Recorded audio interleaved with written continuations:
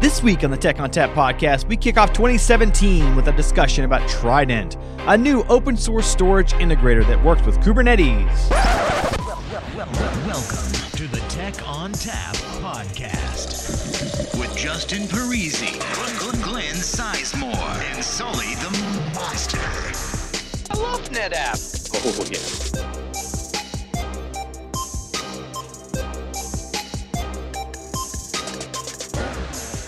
Hello and welcome to the Tech on Tap podcast. It's 2017. We made it an entire year. We've actually been off for like a month. And we're starting 2017 off the right way. We are. I've forgotten how to do everything. Missing a co-host and taking 4 tries to get started recording. Yeah, somebody came in here and monkeyed with the settings, and I forgot how to do everything. So I've relearned it. I'm not saying I'm looking at that monkey, but I would say it was me, but then again, I wasn't here to do anything. All right, fair enough. Well, happy 2017. Yeah, happy 2017. Are you still signing your checks with 2016? Who uses checks? This is 2017. I'm old, all right? 1997. Look, I like to be in the line in the grocery store getting the dirty looks from people as I write my check out for 87 cents for a pack of gum. Yeah. Do you write it over too? Like write it for $20 over so you can get some cash? I do. Yeah. Pack of smokes. Yeah. Welcome to the 80s. All right. So 2017 is off to a smashing start. I'm Justin Parisi, and with me today is Andrew Sullivan. Glenn Sizemore is not here today. He's probably working or something. That guy likes to work. Maybe that was one of his New Year's resolutions. Maybe it was. My New Year's resolution was to actually have a podcast episode for the first week of January, and here it is. So we're going to do it. We're going to do this. Are we going to do like the New Year's resolutions and predictions? We're going to do that? No, we have something far better than that. But what about like celebrity news and Kanye and Kardashians? And nothing? No? That implies that I know anything about that. Oh, wait. We have Garrett Mueller here today. He's been here before. Hi, Garrett. Hey, everybody. So what do you know about Kanye and Kardashians? Even less than Andrew. Good, then we won't talk about that. What we will talk about today is Trident. Triton's the guy who holds the trident, or Poseidon, or Neptune. So Trident, what is this Trident that we're going to talk about? We're going to give you a little overview of what that is. We're also going to give you some insight onto what we did over the break here. So let's start off with Andrew. So Andrew, what was your break like? My break was good. I did absolutely nothing, and it was everything I dreamed it could possibly be. Likewise, I didn't really do anything either. Garrett, what did you do over the break? Yeah, so I had family over. That was awesome. And we actually picked up an HTC Vive over the holidays, and that was a lot of fun. Oh, I highly recommend it. Huh? Yeah, I've been into the VR thing for a little while. I got the first Rift dev kit way back when it literally made everybody vomit. And they've improved it quite a bit since then. Either that or you had a very sad household over the break. Well, everybody was kind of standoffish about the thing at first because of the first Rift experience. I'm sure the newer Rift, I think it's 3 or 4 generations newer now, the one that you can buy today. So, I highly recommend it if you haven't tried it out. I think you can head to Microsoft stores and other places as well to demo it. Check it out for sure. Yeah, we had one at the booth at VMworld EMEA. We had a VR thing. I feel like I'm selling it now. Sorry about that. Sorry. No payola here. So I understand you got bit by a horse at some point. Was this over the break? Yeah, I don't like to talk about it. Okay. No, actually. So what happened was, I ride horses with my daughter. And what ended up happening is the bridle got caught in its mouth, and my reaction was just to get it out of there. And, stuck my hand in there. So now I have a horse bite on my finger, which is probably pretty unusual. Any casualties for you, Andrew? I managed to survive with only one burn while I was baking over the holiday. So that's pretty good. I didn't burn the house down. I didn't catch anything on fire. I didn't, just myself. Good. I did a lot of stress eating. That was the only thing I had. Yeah, whatever. All right. So we're going to talk about Trident this week, and it ties into Kubernetes. And we actually had an episode of the Tech on Tap podcast last year, episode 53, where we invited Kelsey Hightower. to talk about developer advocacy in Kubernetes. So we're going to extend a little bit with that and talk about what Trident is and how it can tie into Kubernetes. So Andrew or Garrett, who wants to start? Yeah, so I can start, and I kind of want to start a little bit before Trident and describe, and I'll let Garrett expand upon it, some changes that have happened at NetApp that I think are critically important, particularly as we talk about Trident and the NetApp Docker Volume plugin and some other things that are happening here at NetApp. So first and foremost, we've had a recent reorganization, and a part of that is creating what we call the Open Ecosystems team. And this is really an evolution of what was the OpenStack team before, where they focused primarily on Cinder and Manila and other open source project development. And with the Open Ecosystems team, it's had a broadened focus as well as some increased manpower, where now we're able to focus on things like desired state configuration management tools, so things like Puppet, Chef, Ansible, Microsoft DSC, right? All of these other open source tools, as well as taking the NetApp Docker Volume plugin, officially incorporating it into all of the internal NetApp processes. But we're also able to take things like Trident and turn it into something that previously may not have been possible. So with all of that being said, right, the good news is that, well, we now have a team that is officially focused on creating, contributing, and managing NetApp open source projects, right? And not just at the engineering level, but at the leadership level. So people like Garrett. Garrett's our technical director for Open Ecosystems. Myself, I am a TME for Open Ecosystems, right? And then there's a number of other supporting roles that all contribute into what's happening inside of there. So the great news is that means that for our customers, for any of our partners, for anybody who's looking for NetApp participation in open source projects, as well as NetApp created, NetApp open sourced projects, right? All of that is happening, and it's happening very quickly and with a lot of interest and a lot of support inside of the company.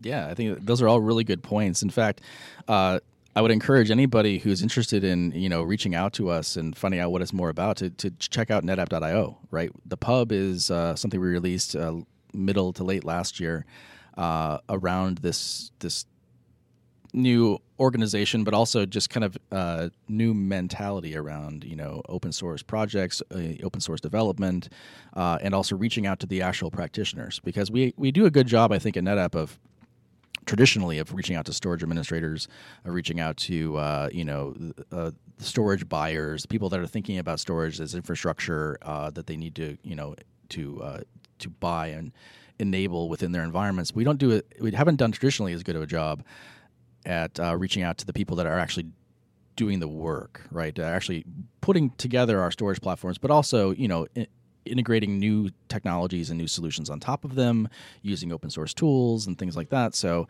this is our big effort to reach out to the community and bring everybody into the fold and build a large group of people, both internal to NetApp and external to NetApp, that can all work on these problems together.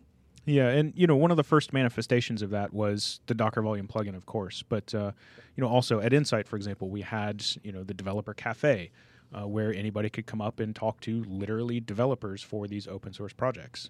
But not only that, right? It's a bit of a mind shift inside of or for our consumers as well as for our developers to operate in an open source environment. I talk with customers and about the Docker Volume plugin or now about Trident, and it's, we'd like to be able to do this. Well, great. Go on to GitHub and file an issue. And if you're feeling froggy, go ahead and write the code and submit it, and we'll do a review. And if it works, then certainly incorporate it into the project. So taking that or shifting that mindset, I think, is something that is happening very, very well, right? Surprisingly well, actually. But I think that's also part of the heritage and part of the great work that the OpenStack team used to do, still continues to do, but now with a broadened scope. Yeah, absolutely. I think what companies are starting to increasingly realize is there is a core business that they actually want to monetize, and then there's also other parts of work that are necessary and need to be done, but are not necessarily things that you want to monetize. And a lot of that stuff ends up in open source projects that don't get well maintained, and they're just kind of one-offs that are out there. What we're looking for are our first class, first tier projects like the NDVP and Trident are going to be maintained by us, with support from us long term. But they're actually going to, we're looking for community help as well because, like I said, with those projects, their integrations with larger communities, larger ecosystems, they help enable you to use our products even better than you could use them before, more easily. And that's really the goal, rather than trying to sell you something. Yeah, I want to point out, and this is a conversation I actually had right before the break with a customer around, the NetApp Docker Volume plugin, even Trident. They are not something that we are selling, right? They're open source projects. They're not a reason most frequently that a customer is going to choose a NetApp storage platform, right? They're still choosing ONTAP because of ONTAP features or SolidFire because of SolidFire features, right? It comes down to consumption, right? Being able to use those storage resources, how you need them, when you need them, where you need them, with a minimal amount of friction, which is Josh's favorite way to describe DevOps, right? Removing friction. So all of that being said, right, just before the holiday, literally I think it was December 24th. It may have been, no, the 24th was a Saturday. So it was the 23rd. 23rd, yep. We pushed Trident up to GitHub. So it is now officially available. It is a publicly accessible repository, and Trident is something that is super exciting, not just for us, but for pretty much everybody that we have talked to about it. It's pretty brave to push something up on the day before Christmas Eve and the week off. We like to call it YOLOing into production. It was YOLO! It was our Christmas gift to everybody that's been waiting for it. That's good. Yeah, so in a nutshell, and again, I will let Garrett elaborate, Trident is an open source storage orchestrator that has multiple front-end plugins for doing things like provisioning back-end storage resources using a REST interface, but really the front-end plugin that everybody's interested in is Kubernetes. So with Kubernetes 1.4, they introduced some new persistent storage paradigms, or primitives, I should say, that allow us to define a storage provisioner inside of Kubernetes. We can use Trident as that storage provisioner. So what that means is that with Trident, we can go in and we can define classes of storage, so things like gold, silver, bronze, paper, cardboard, plastic, whatever that happens to be, and then introduce those storage tiers, those storage levels into Kubernetes as persistent storage offerings. So from an application perspective, Kubernetes application perspective, they go in, they simply file a persistent volume request, just like they always have. Kubernetes manages seeing that request and then putting it forth to any of the storage provisioners that are available. Trident takes that and then matches it against its available storage backends. So what is a storage backend? In this case, we cheated and we just leveraged Docker Volume plugins. Now, this is a bit of a misnomer, right? Yes, it's a Docker Volume plugin just because we're reusing that code in order to do the storage object, right? LUN, NFS, export, etc. management. So things like create it, destroy it. But in reality, what it's doing is orchestrating that management, those storage management operations across any of the available backends. And that includes ONTAP as well as SolidFire, the two that we have tested on day one. Yeah, that's right. So what's interesting is one of the ways that it's put together, right? So we actually are delivering it currently as a Kubernetes pod.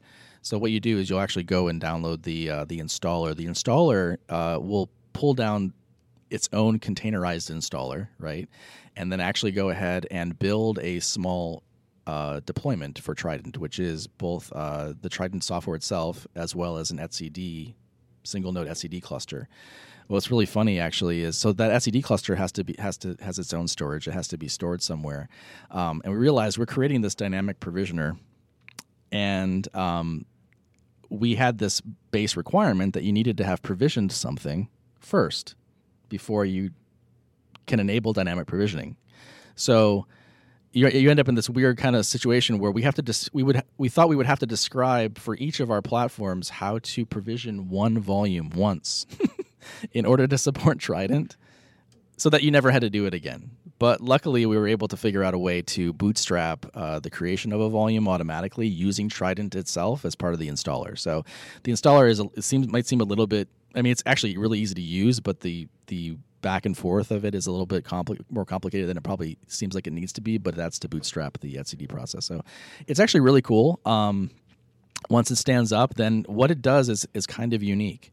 in the dynamic provisioning space. One, it's one of the first dynamic provisioners. There really aren't that many, but also I believe the first official external dynamic provisioner.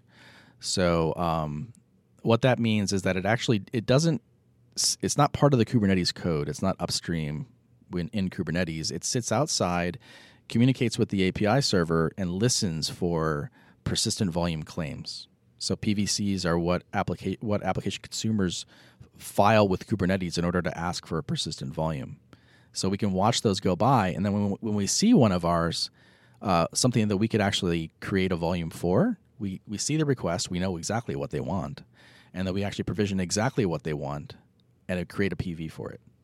And that PV gets consumed, and then Kubernetes will go ahead and mount the storage we just created. So it's a really nifty way to do it. I think probably the more Kubernetes way to do it long-term than any kind of upstream provider would be, right? Because really you don't want the Kubernetes process itself to grow to be too large. You kind of want it to be a proper API server just managing its own resources. You don't want all these other things outside coming into it and becoming part of the Kubernetes process, Kubernetes proper.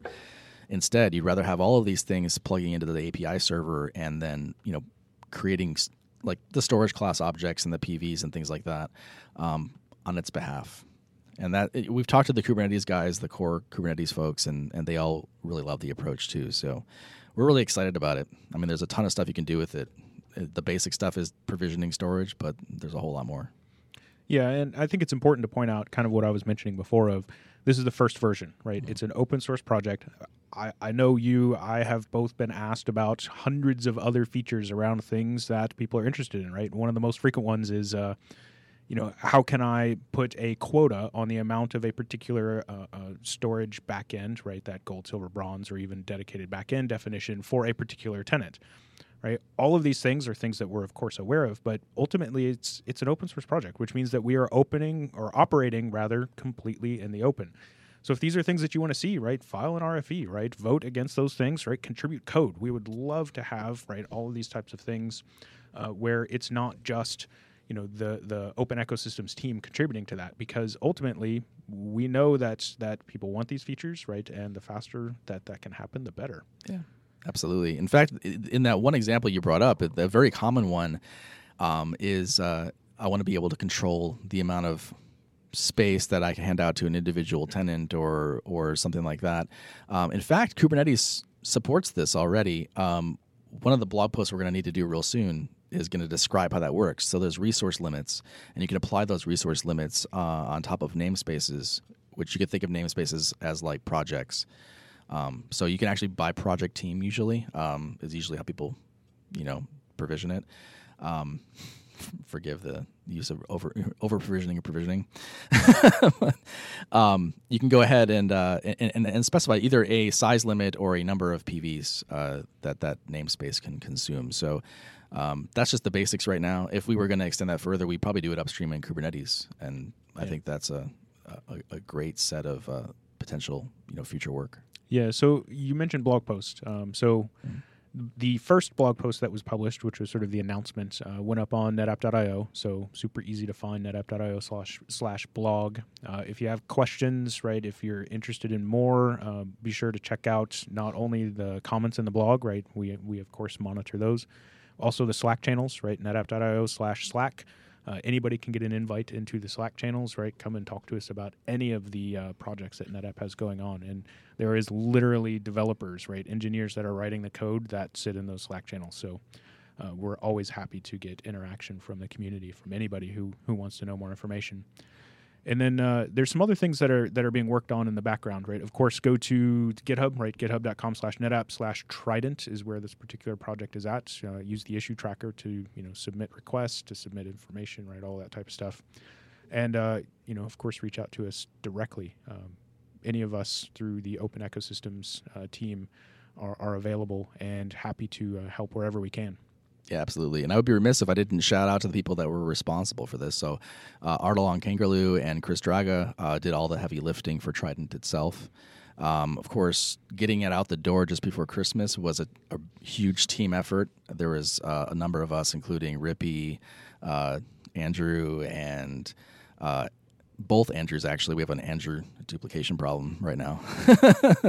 I mean, continuing. I shouldn't say right now. That sounds awful.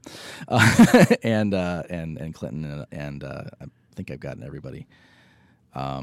Even Josh, kind of like Even Josh. he snuck in at one point and chatted with us for a little bit. So, it was a little bit of a war room effort that last week. We just every day we sat in for a few hours and always had a lot more to do before we actually got it out there than we thought we would. But it's there. So are there plans to integrate with other orchestration, such as like Mesos or any of the other things that are similar to Kubernetes? So I will say that, have we dreamt about being able to do that? Sure. Right now, it's focused on getting base functionality done, right, and incorporating those things. Again, community contributions are a huge part of that. So as I mentioned before, or kind of earlier, Trident has 2 interfaces right now. There's a third one that we are working on getting released. So the 2 are, of course, Kubernetes integration, the other one being a RESTful interface. So really anything that has or can consume a REST API can provision storage and consume storage based off of what Trident is doing. So if that's interesting, if that's something that your project wants to take advantage of, again, check out GitHub, right? The documentation there is pretty thorough on how to get up and running and how to introduce those storage backends and all of that other stuff inside of there. So what was the rationale for choosing Kubernetes? Like, was there any sort of thought behind that? Like, what sort of things drove you towards that? So really, the biggest thing is it's extremely popular, right? We have had more requests for Kubernetes integration than we have anything else. And it's both Kubernetes directly, right? Just plain vanilla Kubernetes, as well as things built on top of Kubernetes, the most frequent one being OpenShift. Garrett, I don't know if you have any other driving factors behind that. I mean, one of the in addition to the fact that Kubernetes is so popular, the other one is that it's interesting. In some ways, Kubernetes storage support is a lot more mature than like native Docker, some other container orchestration solutions, and in some ways, it's far inferior. And one of those ways was provisioning, right? So for like with native Docker, for example, you can do Docker volume create, you can specify a bunch of options and go and so on and so forth. All that Kubernetes had for us prior to this integration is mounting support. So you'd have to pre-create all your volumes, you had to pre-create your PVs. You basically had to guess what your consumers would want, right? So imagine an environment where I think I'm going to have a bunch of people come in asking for a 10 gigabyte volume. Maybe I'll get 5 of those. Maybe I'll get 5 50 gigabyte requests. So I'll go ahead and make 5 10s and 5 50s. And 3 people come in with 1 gigabyte requests, and we grab 3 10s. So we're wasting a ton of space, right, for one. Somebody comes in with a 60 gigabyte request. I can't take a 50 and a 10 and put it together. It's just not the way it works. So I can't meet that request, even though I probably have plenty of storage to do that. So there's just some basic operations issues with doing it prior to having dynamic provisioning that this resolves. I mean, I think that's what gets most people excited. We talked to people in Berlin about it. They were super excited. Some of our customers, it's just they're already managing storage, and they're doing it manually, and it sucks, right, until you have dynamic provisioning in place. All right, so Trident sounds pretty cool. Sounds like you get the ball rolling there for people to start looking at it and kicking the tires a little bit. Is there anything else that you guys want to talk about in terms of what we're bringing to the table? What sort of events you're going to be at? Any sort of promotional things you're doing? Andrew, anything? Yeah, so the first thing I want to mention is that, Trident is, yes, it's an open source project, but it's not something, I alluded to, we just YOLO'd it out there right before the holiday. It's not something that we're just tossing out there and abandoning. We want to have engagement with the community. We want to find, people who are wanting to adopt it, who are willing to work with us and willing to contribute back into that environment, what we call lighthouse customers. So if you are a customer, if you are a account team for a customer that you think is a good candidate, reach out to us. Let us know. We're happy to do everything that we can in order to support that particular engagement. So additionally, from a sort of collateral or more information type perspective, keep an eye on netapp.io. So on the blog there, we'll be posting up things like videos. We've got a couple of videos in the works to showcase that functionality. There's going to be more blogs going out that are describing how to use it, when to use it, where to use it. From an internal NetApp perspective, right, we've got a bunch of collateral that's being produced. My 9 to 5, the job that I get paid for as a TME, right, creating all of those types of things. So all of that stuff is in the works in order to help facilitate just the education, right? How this is, how it happens, why it happens, where it's important, all those types of things. Whether you're internal to NetApp or external to NetApp, right? If you're one of our customers or partners, feel free to reach out using Slack. That's going to be the fastest way to get sort of real-time interaction with us. And the worst thing that's going to happen is we're going to say, let's take this conversation offline and move it to email or something like that. So, Yay, another Slack channel. yes, another Slack channel. Justin, for you, this should be the only Slack channel. All right, horse whisperer. All right, You know, I'm not sure if I should be impressed with that or a little bit disappointed with how long it took you to think about that, because I was watching your face. I was You're like- trying- You're yeah, I cooking was something up, and it was just like it was slowly making its way up into the. I was trying to think I of smell something. smoke. That's I was just trying to think processing, you know. I was trying to think of something clean and radio friendly. My first instinct was unclean, so I brought it back in. That's my New Year's resolution, to be more clean, To clean it up. to clean it up. All right. Anything else, guys? You want to tell people how to get in touch with you, Garrett? Yeah, you can reach out to me on Twitter-ish if it's Energy, INNERGY, but also just email me. It's Mueller@netapp.com, MUELLER. All right, and we all know how to get in touch with Andrew. Is really just punching him in the face. It's the easiest way to get in touch with Andrew. You're like 4 cubicles down from me. You just lob things. I do. Yeah. I do. All right, that music tells me it's time to go. If you'd like to get in touch with us, send us an email to podcast@netapp.com or send us a tweet @netapp. As always, if you'd like to subscribe, find us on iTunes, SoundCloud, and Stitcher, or via TechOnTapPodcast.com. If you like the show today, leave us a review on behalf of the entire Tech on Tap podcast team, except for Glenn. And I'd like to thank Garrett Mueller for joining us this week. As always, thanks for listening. Yeah, Trident. Hey, I'll be in Nashville at the end of the month. Ooh. Yeah, You for gonna a- wear cowboy boots and a 10-gallon hat? PowerShell Hackathon. So if anybody will be in Nashville on the 31st, we're having a PowerShell Hackathon. Ooh, where at in Nashville? Because Nashville's kind of big.